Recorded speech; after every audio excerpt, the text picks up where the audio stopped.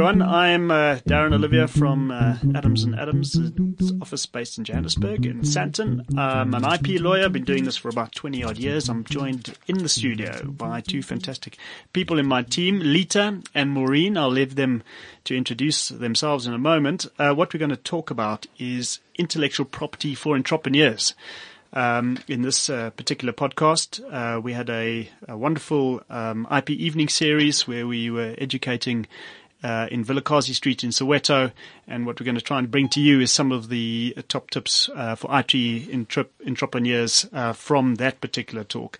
In particular, we want to look at the interface between intellectual property and entrepreneurs, what they should be thinking about, how they can make money using intellectual property, how they can preserve and protect their innovation, and basically how it can help them in their businesses. The one thing we've noticed is that IP is often overlooked. People think it's something for lawyers, very expensive, and we want to debunk that. So what we're going to do is use some props, the Coca-Cola bottle. We're going to look at the monkey selfie, the one, the big story that's been hitting the news networks about this monkey who took a selfie of himself, and who owns the rights and the copyright in the monkey. And we'll also look at Donald Trump's kofefe to try and bring these things across to you in a light-hearted way. Hopefully it's educational. So without further ado from me, I'm going to just hand over to Maureen just to introduce herself, and perhaps Lita as well. Hi, good morning everyone, or good day. My name is Maureen. I've been working in the Sandton office. I've been doing IP for about 3 years. Specialize, in trademark litigation and protection, as well as the prosecution and filing of trademarks, as well as IP commercialization. Lita. Thanks. Hey, I'm Lita Miti Kamata. I work with Maureen and Darren, specializing in intellectual property for about 7 years now. Do pretty much what Maureen does, in terms of brand enforcement, brand protection, and management of brands, really, and helping clients commercialize or create value out of their brands. I'm quite passionate about the pro bono space, work in that space quite often, where we come in and we help entrepreneurs and startups to recognize IP within their business, to protect that IP, and hopefully use that At no charge. At no charge, yes. Wow. Can I get your services for no charge? No, not at this present moment, no. How do you qualify for your pro bono project? Well, you fill in a form, what we call our pro bono application form, where we request information typically to check whether you do have an established business or not. Is your bank balance healthy or not? And if you meet that criteria, essentially, then we can offer those services. But if your bank balance is healthy, why do you need pro bono services? I mean, pro bono means for free. Let's get rid of the Latin here. Okay. Yes. So, what do you mean by a healthy bank balance? Well, if you're making over 150,000 Rand a month in your business, then we certainly can't help you on a pro bono basis. Yeah. But if you find that you can't allocate enough resources for legal help, for us to do it at a normal charge, then we can probably sit down on the table and help you strategize and plan out your budget as to how we can help you protect your intellectual property in a cost-effective manner that is suitable to your business. And how many of these instructions do you get? How many matters do you do pro bono work for? On average, about 3 to 4 per month. Per month? Yes. And then you've been running the project for how long? 2014. 3 years now. So 3 years. So it's quite formidable. Okay. So you know to get hold of Lita if you want some pro bono services. But what we're looking at here is entrepreneurs who, many of them have got innovative ideas. Many of them have got bank balances or balance sheets at above 150,000 Rand, but maybe not listed on the stock exchange and have huge amounts of funding. And what we're trying to do, I think, Maureen, is to try and educate what is the minimum, what are the IP considerations for entrepreneurs. So let's look at identifying what is intellectual property. Let's talk about this Coca-Cola bottle, the famous Coca-Cola bottle. There it sits. In your mind, it's you're visualizing the shape. It's a screw top or even a lift-off bottle. It's got the distinctive script. It's red or it's of see-through color. It's got that wave underneath it. What are the IP rights, Maureen, that relate to that bottle? Can you go through at least one or two of them, and we'll see what we can take it from there? Okay, sure. Right. So, if you visualize the bottle, you'll see that it's a shape. The shape of it is in a very distinctive form or manner. That in itself can function as a trademark, and you can apply and register for the shape of a bottle. As well as the script on the writing, on the label of the trademark. The Coca-Cola in that script and font, that is registrable as a trademark as well. The label in itself can also be registered as a trademark as it appears like that. You just take that actual label and apply for that as a trademark as well. So how do you go about applying for it as a trademark? What do you do? Okay, so essentially we have what we call a form TM1 where we file for the trademark, and we actually put a graphic representation of the trademark on this form. When applying for the trademark, we send it through to the registry, and it goes through a process. Essentially, a trademark takes about 3 years to get registered. 3 years? Yeah, it's quite, it's a bit of a process, yes. However, look, Why would I want to get a trademark? It's worthwhile. It's Why? absolutely Why is it worthwhile. So look, let's just go through the quick process. Okay. We file for the trademark. The trademark will then get examined by the registry. They will let you know, look, yes, you can proceed with the trademark, or perhaps there's something on the register already, and they say, no, you can't have the trademark, or perhaps you can have the trademark, depending on certain conditions. Once we've gone through that hurdle, then the trademark will either be accepted, and if it's accepted, hopefully, then it will go through to, get advertised. Now, this period is about a 3-month period where the, trademark is advertised for any third parties to object to the trademark if they feel that your trademark is similar to theirs or identical, or perhaps they've been using a trademark for however long, much longer than perhaps you have, and they have rights essentially to that particular trademark. Once that 3-month period is over, the trademark will then proceed through to registration. So yes, it is a bit of a long process. However, it has to go through its own But 3 years is a very long time. Lisa, why would one get a registered trademark? Because it's a title deed to your brand. Yeah. If you have that registered trademark, you can tell people, hey, back off, I've got this registered. You can't use something identical or similar to what I've got. But what do I do for 3 years? Yeah. You use it for 3 years in the meantime. But do I get any protection for it in 3 years? Certainly. If you manage to use that brand or trademark, and you acquire a reputation in it, then you can certainly assert your rights against somebody else who comes and uses something that creates confusion in the market where people start to think that they're associated with you, or, there's some type of endorsement by you on their brands, which is not the case. Yeah. So certainly if you use it and you manage to get a reputation, you are in a position to... Okay, but I use it in Johannesburg here, and someone infringes my trademark down in Cape Town or passes off. What's passing off? Passing off is when someone uses a trademark or a brand or a get-up that's perhaps similar to yours or has elements that are similar to yours that creates the impression that there's an association between you and that other person, which is not the case. Okay, so that wouldn't be the case. If we're using my reputation is in Johannesburg and someone uses it in Cape Town, they would not be confused because I don't have a reputation case. Certainly, yes. So reputation is quite a geographical thing to the extent that you can show. And a registered trademark, would that be the same? That's national. So it's automatically national. So that's one of the advantages. Yes, okay. Yeah. And just to add in there, sorry, Darren, your filing date is of utmost importance. Once your trademark gets registered, then you have the right to claim back, if you're going to sue someone, claim back your damages from the date of your filing of the trademark. So that's why that filing date is of such importance. That registration actually is effective from the date of your filing. Okay, so although it takes 3 years to become registered, it's backdated effectively the protection from the filing date, which means that if there's infringement in the meantime, you can send a letter putting them on notice saying, hey, stop using your brand. Yes. You're living in Cape Town. I'm the dude with the registered trademark. I was first to register. Therefore, I have rights. So that's the advantage. Oh, when it's registered, I'll come after you. Yeah. I'm gonna come after you. Yeah. So tell me about when you go after someone. Let's just quickly talk about that. What are you looking for? Are you looking for what does the law give you? What are I think there are 4 things. Is that right? They want to stop. What else can you get? Right. Okay. So your remedies, essentially, you're looking at your damages. So you can claim damages from the party. So you have to indicate and show that what loss you've actually acquired from the time that the infringement has begun. Essentially, you can also stop the person from continuing with the infringement as well.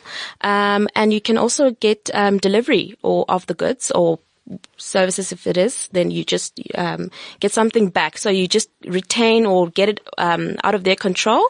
I think that's and about the costs, it. And surely. If you go to court, it's going to cost you money. Yes. Yeah. But now this is, so you go to court, it costs money. And you said you're going to get damages back. What do you mean by that? Surely it's difficult to show damages through the infringement of a trademark. Yeah, that's right. It is quite difficult. However, if you can show, loss of sales, loss of sales, and just, even if you show evidence of, people who are, for example, confused, they send through emails and say, hey, I don't like your product because I bought a similar one to you, or whatever, just anything that shows that there's been a decrease in your product and people's faith in your product, and also monetary indication of what you've lost. Sales. Alternatively, if you can't show actual loss of money, you can claim royalties. So what a person who would have been authorized to use your brand, what they would have paid you in royalties, you can claim that. Okay. So if the benchmark for, let's say, putting your name on a T-shirt or in the back of a T-shirt is, say, 6% of net sales, you'd be entitled to that net sales. Absolutely. Okay. So the four things are: you can stop them, you can get delivery up for all the infringing products, you can claim a reasonable royalty or damages if you can show it, and you can get your costs. Absolutely. Okay. So that's quite valuable. And that, I guess, is the value of the trademark. Yeah. No, absolutely. Your title deed to your brand, as you said it before. Okay. So let's move on. We've talked about trademarks. You talked about the shape of a bottle, three-dimensional shape. That can be a trademark. Is that right? That's right. Yeah. Okay, and what else could it be? I mean, what else could a shape qualify in terms of registered protection? Design. Yeah, you get a registered design for the shape of the bottle. That's another form of protecting shape. And how would you do that?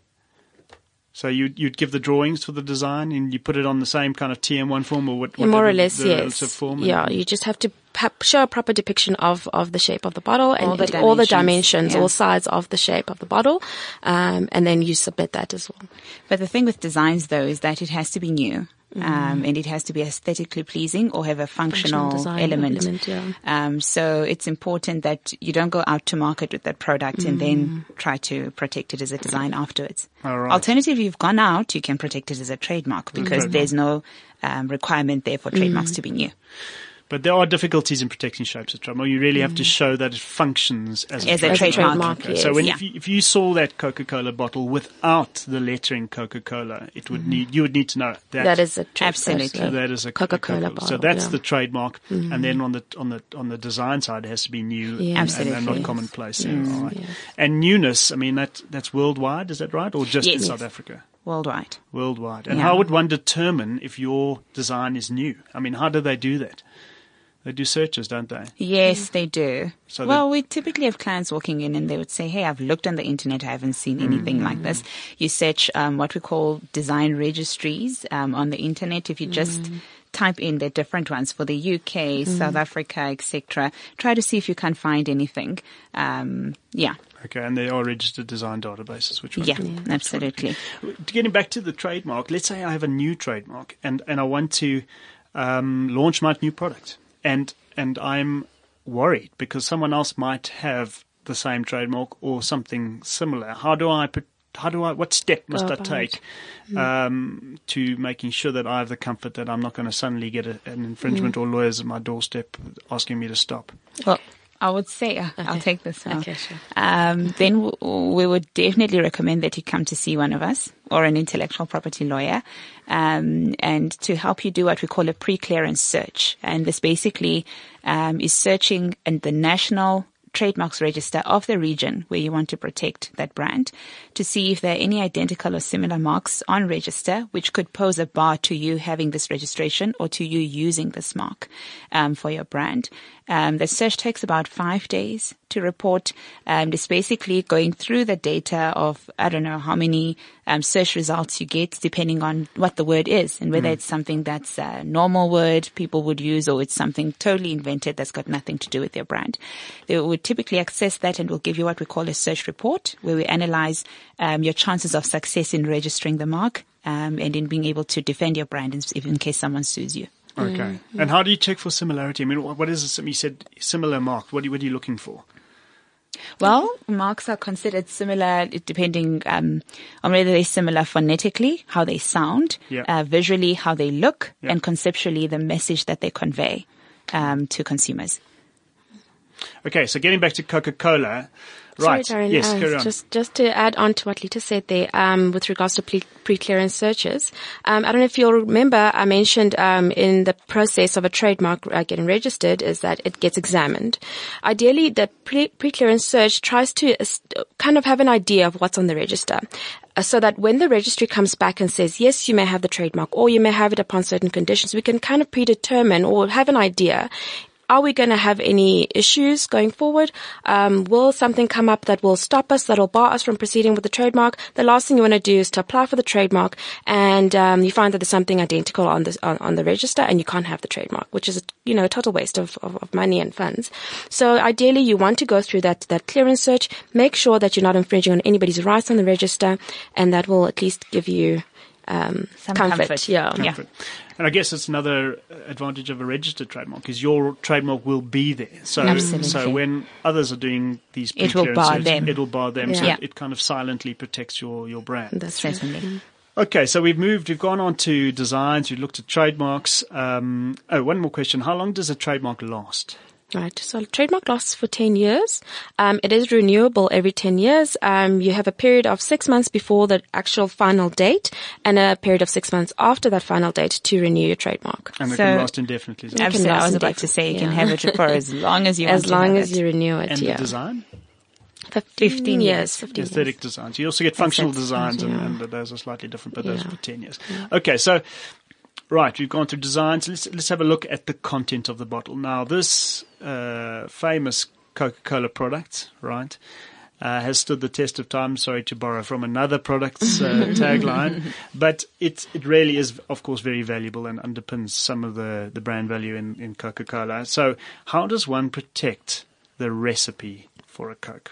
Okay, so essentially, the recipe of a Coke or any other product per se, there is a trade secret in the recipe.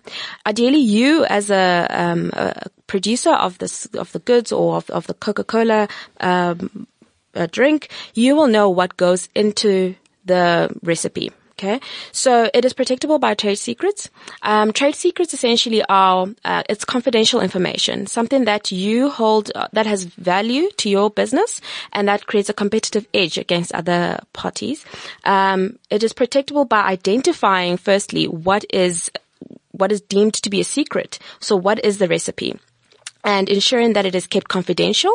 You can use confidentiality agreements, especially with employees. It's very important to educate your employees that this is a secret. This is what makes our business thrive. And ideally, you want to have the recipe perhaps protected in a vault or in a safe or somewhere where it is not easily accessible for anyone to get hold of. Because once you want to show that it is a trade secret, you have to show that you took reasonable steps to ensure that that product was kept a secret and that it was just not made easily accessible to everyone. So giving non-disclosure agreements, for example, where you will make a sign that they will keep this information confidential. That is one way of keeping it a secret. Marking the documents as confidential, that's another way. Look at it, somebody will just look at the paper and say, okay, this is not for my eyes per se. However, whatever they do with it is something else.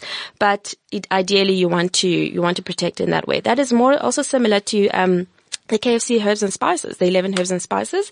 They're protected in a secret vault where only a certain amount of people know exactly where it's held and what is actually included in those spices. So, Lita, you want to add? Yeah, so just to add on to what Mo is saying, a trade secret must be that. A trade secret mustn't be known by everybody, which means then you can't use a patent to protect that recipe. Okay, because tell me about this. I'm like confused now. What's the difference between a patent and a trade secret? Okay, so a patent is a form of intellectual property that protects, I think probably the easiest way for me to explain it is if you think of how a thing works, or if you think of a Coca-Cola can, how you open that the bottle, the top, not necessarily the screw top, but that that thing that you pop open, you can almost hear the sound.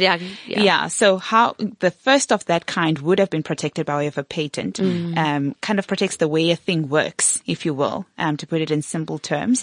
And a patent must be new. That's very important. So it can't be out there worldwide. You can't go to market, then want to backtrack and protect it.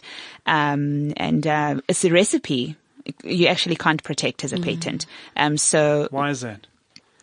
Why can't we protect it, Mo, well, as a patent? It's in the Act. It says there's specific exclusions for patent protection, and recipes are one of them. What is the other one? Do you know? I mean, business methods. What else? Software? Yes, correct. That's protected by copyright. Things, games, Monopoly game, for example, you can't protect. So there's certain things you can't protect as a patent. It must be new. Again, novelty that goes throughout the world. And how long does the patent last? 20 years. 20 years. 20 years, and then after that it's public domain. So why would you then choose a patent over trade secret protection? Because trade secret protection, surely you can protect that particular trade secret for as long as you can keep it a secret, correct? How does the concept of a patent then work? So you've come up with something new and qualifies for a patent. It helps the thing work. It's very powerful. Or it's a new drug and you want to patent it or you want to keep it a secret. What is why would you patent it, and what is the disadvantage of patenting it? Well, if you patent it, you disclose it. And in return, you get exclusivity to that invention for a period of 20 years. So other people can't use it. And if they do use it without your permission, you can go and sue them for patent infringement. But then after the 20-year mark, that's it. So you would use a patent then to have that area of exclusivity, to kind of also foster innovation, because patents will be built on other patents, as opposed to a trade secret, which must be kept secret and, like Mo said, in a vault or wherever, where very few people have access to it. So that's it. I think, the whole idea of intellectual property rights was then to foster innovation. And the idea of fostering one of the things that underpinned it is that, disclosing innovation will create further innovation. So if you are thinking about a new product and you can go and search a database of all these other patents, one, you will determine whether you might infringe anyone else's. Absolutely. But also you might get some ideas that you can use for your own, especially ones that are called off-patent, which have expired. So the drug trade is one, for example, and we see various methods to try and prolong the patents. Certainly. But I guess one of the advantages to having trade secret protections that you can last. I mean, the Coca-Cola bottle, the Coca-Cola recipe has been around since around 1886, apparently, and it's still around allegedly today in a vault somewhere. But the idea is that it then is difficult to be copied or reverse engineered because it is a secret. So you're looking at the clauses in your agreements, in your employment agreements. You're looking at your non-disclosure agreements with others. You're looking at actually policing it, and I think you're looking at it being quite clever within your organisation of who you share the information with. Absolutely. There's nothing worse than an ex-employee or an ex-shareholder or business partner sabotaging your business. Doesn't look good. It's not great. Okay, so there's that. Getting back to the recipe, so you can't patent. You keep it a secret. What about the written form of the recipe? I mean, how does that protect you in any way? Yeah. So, a form of another intellectual property is copyright. And copyright essentially protects, what we call literary works. And the actual written form of the recipe will be protected by copyright. And copyright, the best part of it is for free. It automatically vests in, the author, provided that you have to show certain, requirements that it's original, that hasn't been copied elsewhere. And that is a work.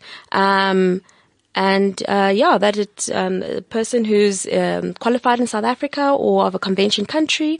Wait, Danny, you've gone through various things. Right, Talking about originality, qualified, convention countries. Okay. I mean, in very simple terms, what are you saying? You're saying if you live in South Africa. You live in South Africa. And you spend a bit of time and effort on this particular recipe and you write it down. Mm-hmm. Is there anything else that we need to know that you will automatically get protection? Is that what you're saying? Yes. Yeah. Okay, so originality is linked to whether or not you've spent some time creating. It must be of your own sweat, really. It shouldn't be slavishly copied from somewhere else. Okay. Ideally, yeah. So a bit of effort. So let's just quickly recap. We've gone over know-how, we've gone over designs, we've gone over trademarks, we've gone over patents, and we've gone over copyright. So those 5 forms of intellectual property right, all kind of reflected through the Coca-Cola product, are protections for all form of intangible rights, what intellectual property rights, what we call intellectual property rights. Right. Do you have to be intellectual to be a lawyer? No.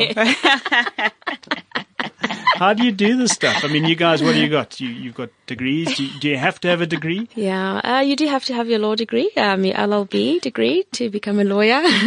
And you can branch off after that into different fields. You can be an attorney, you can be an advocate, you can be a legal advisor. But your basis is really to have a law degree. Okay, we know lawyers are really intellectual, so that's good. We just do this for fun. Okay, so that's it all in the Coca-Cola bottle.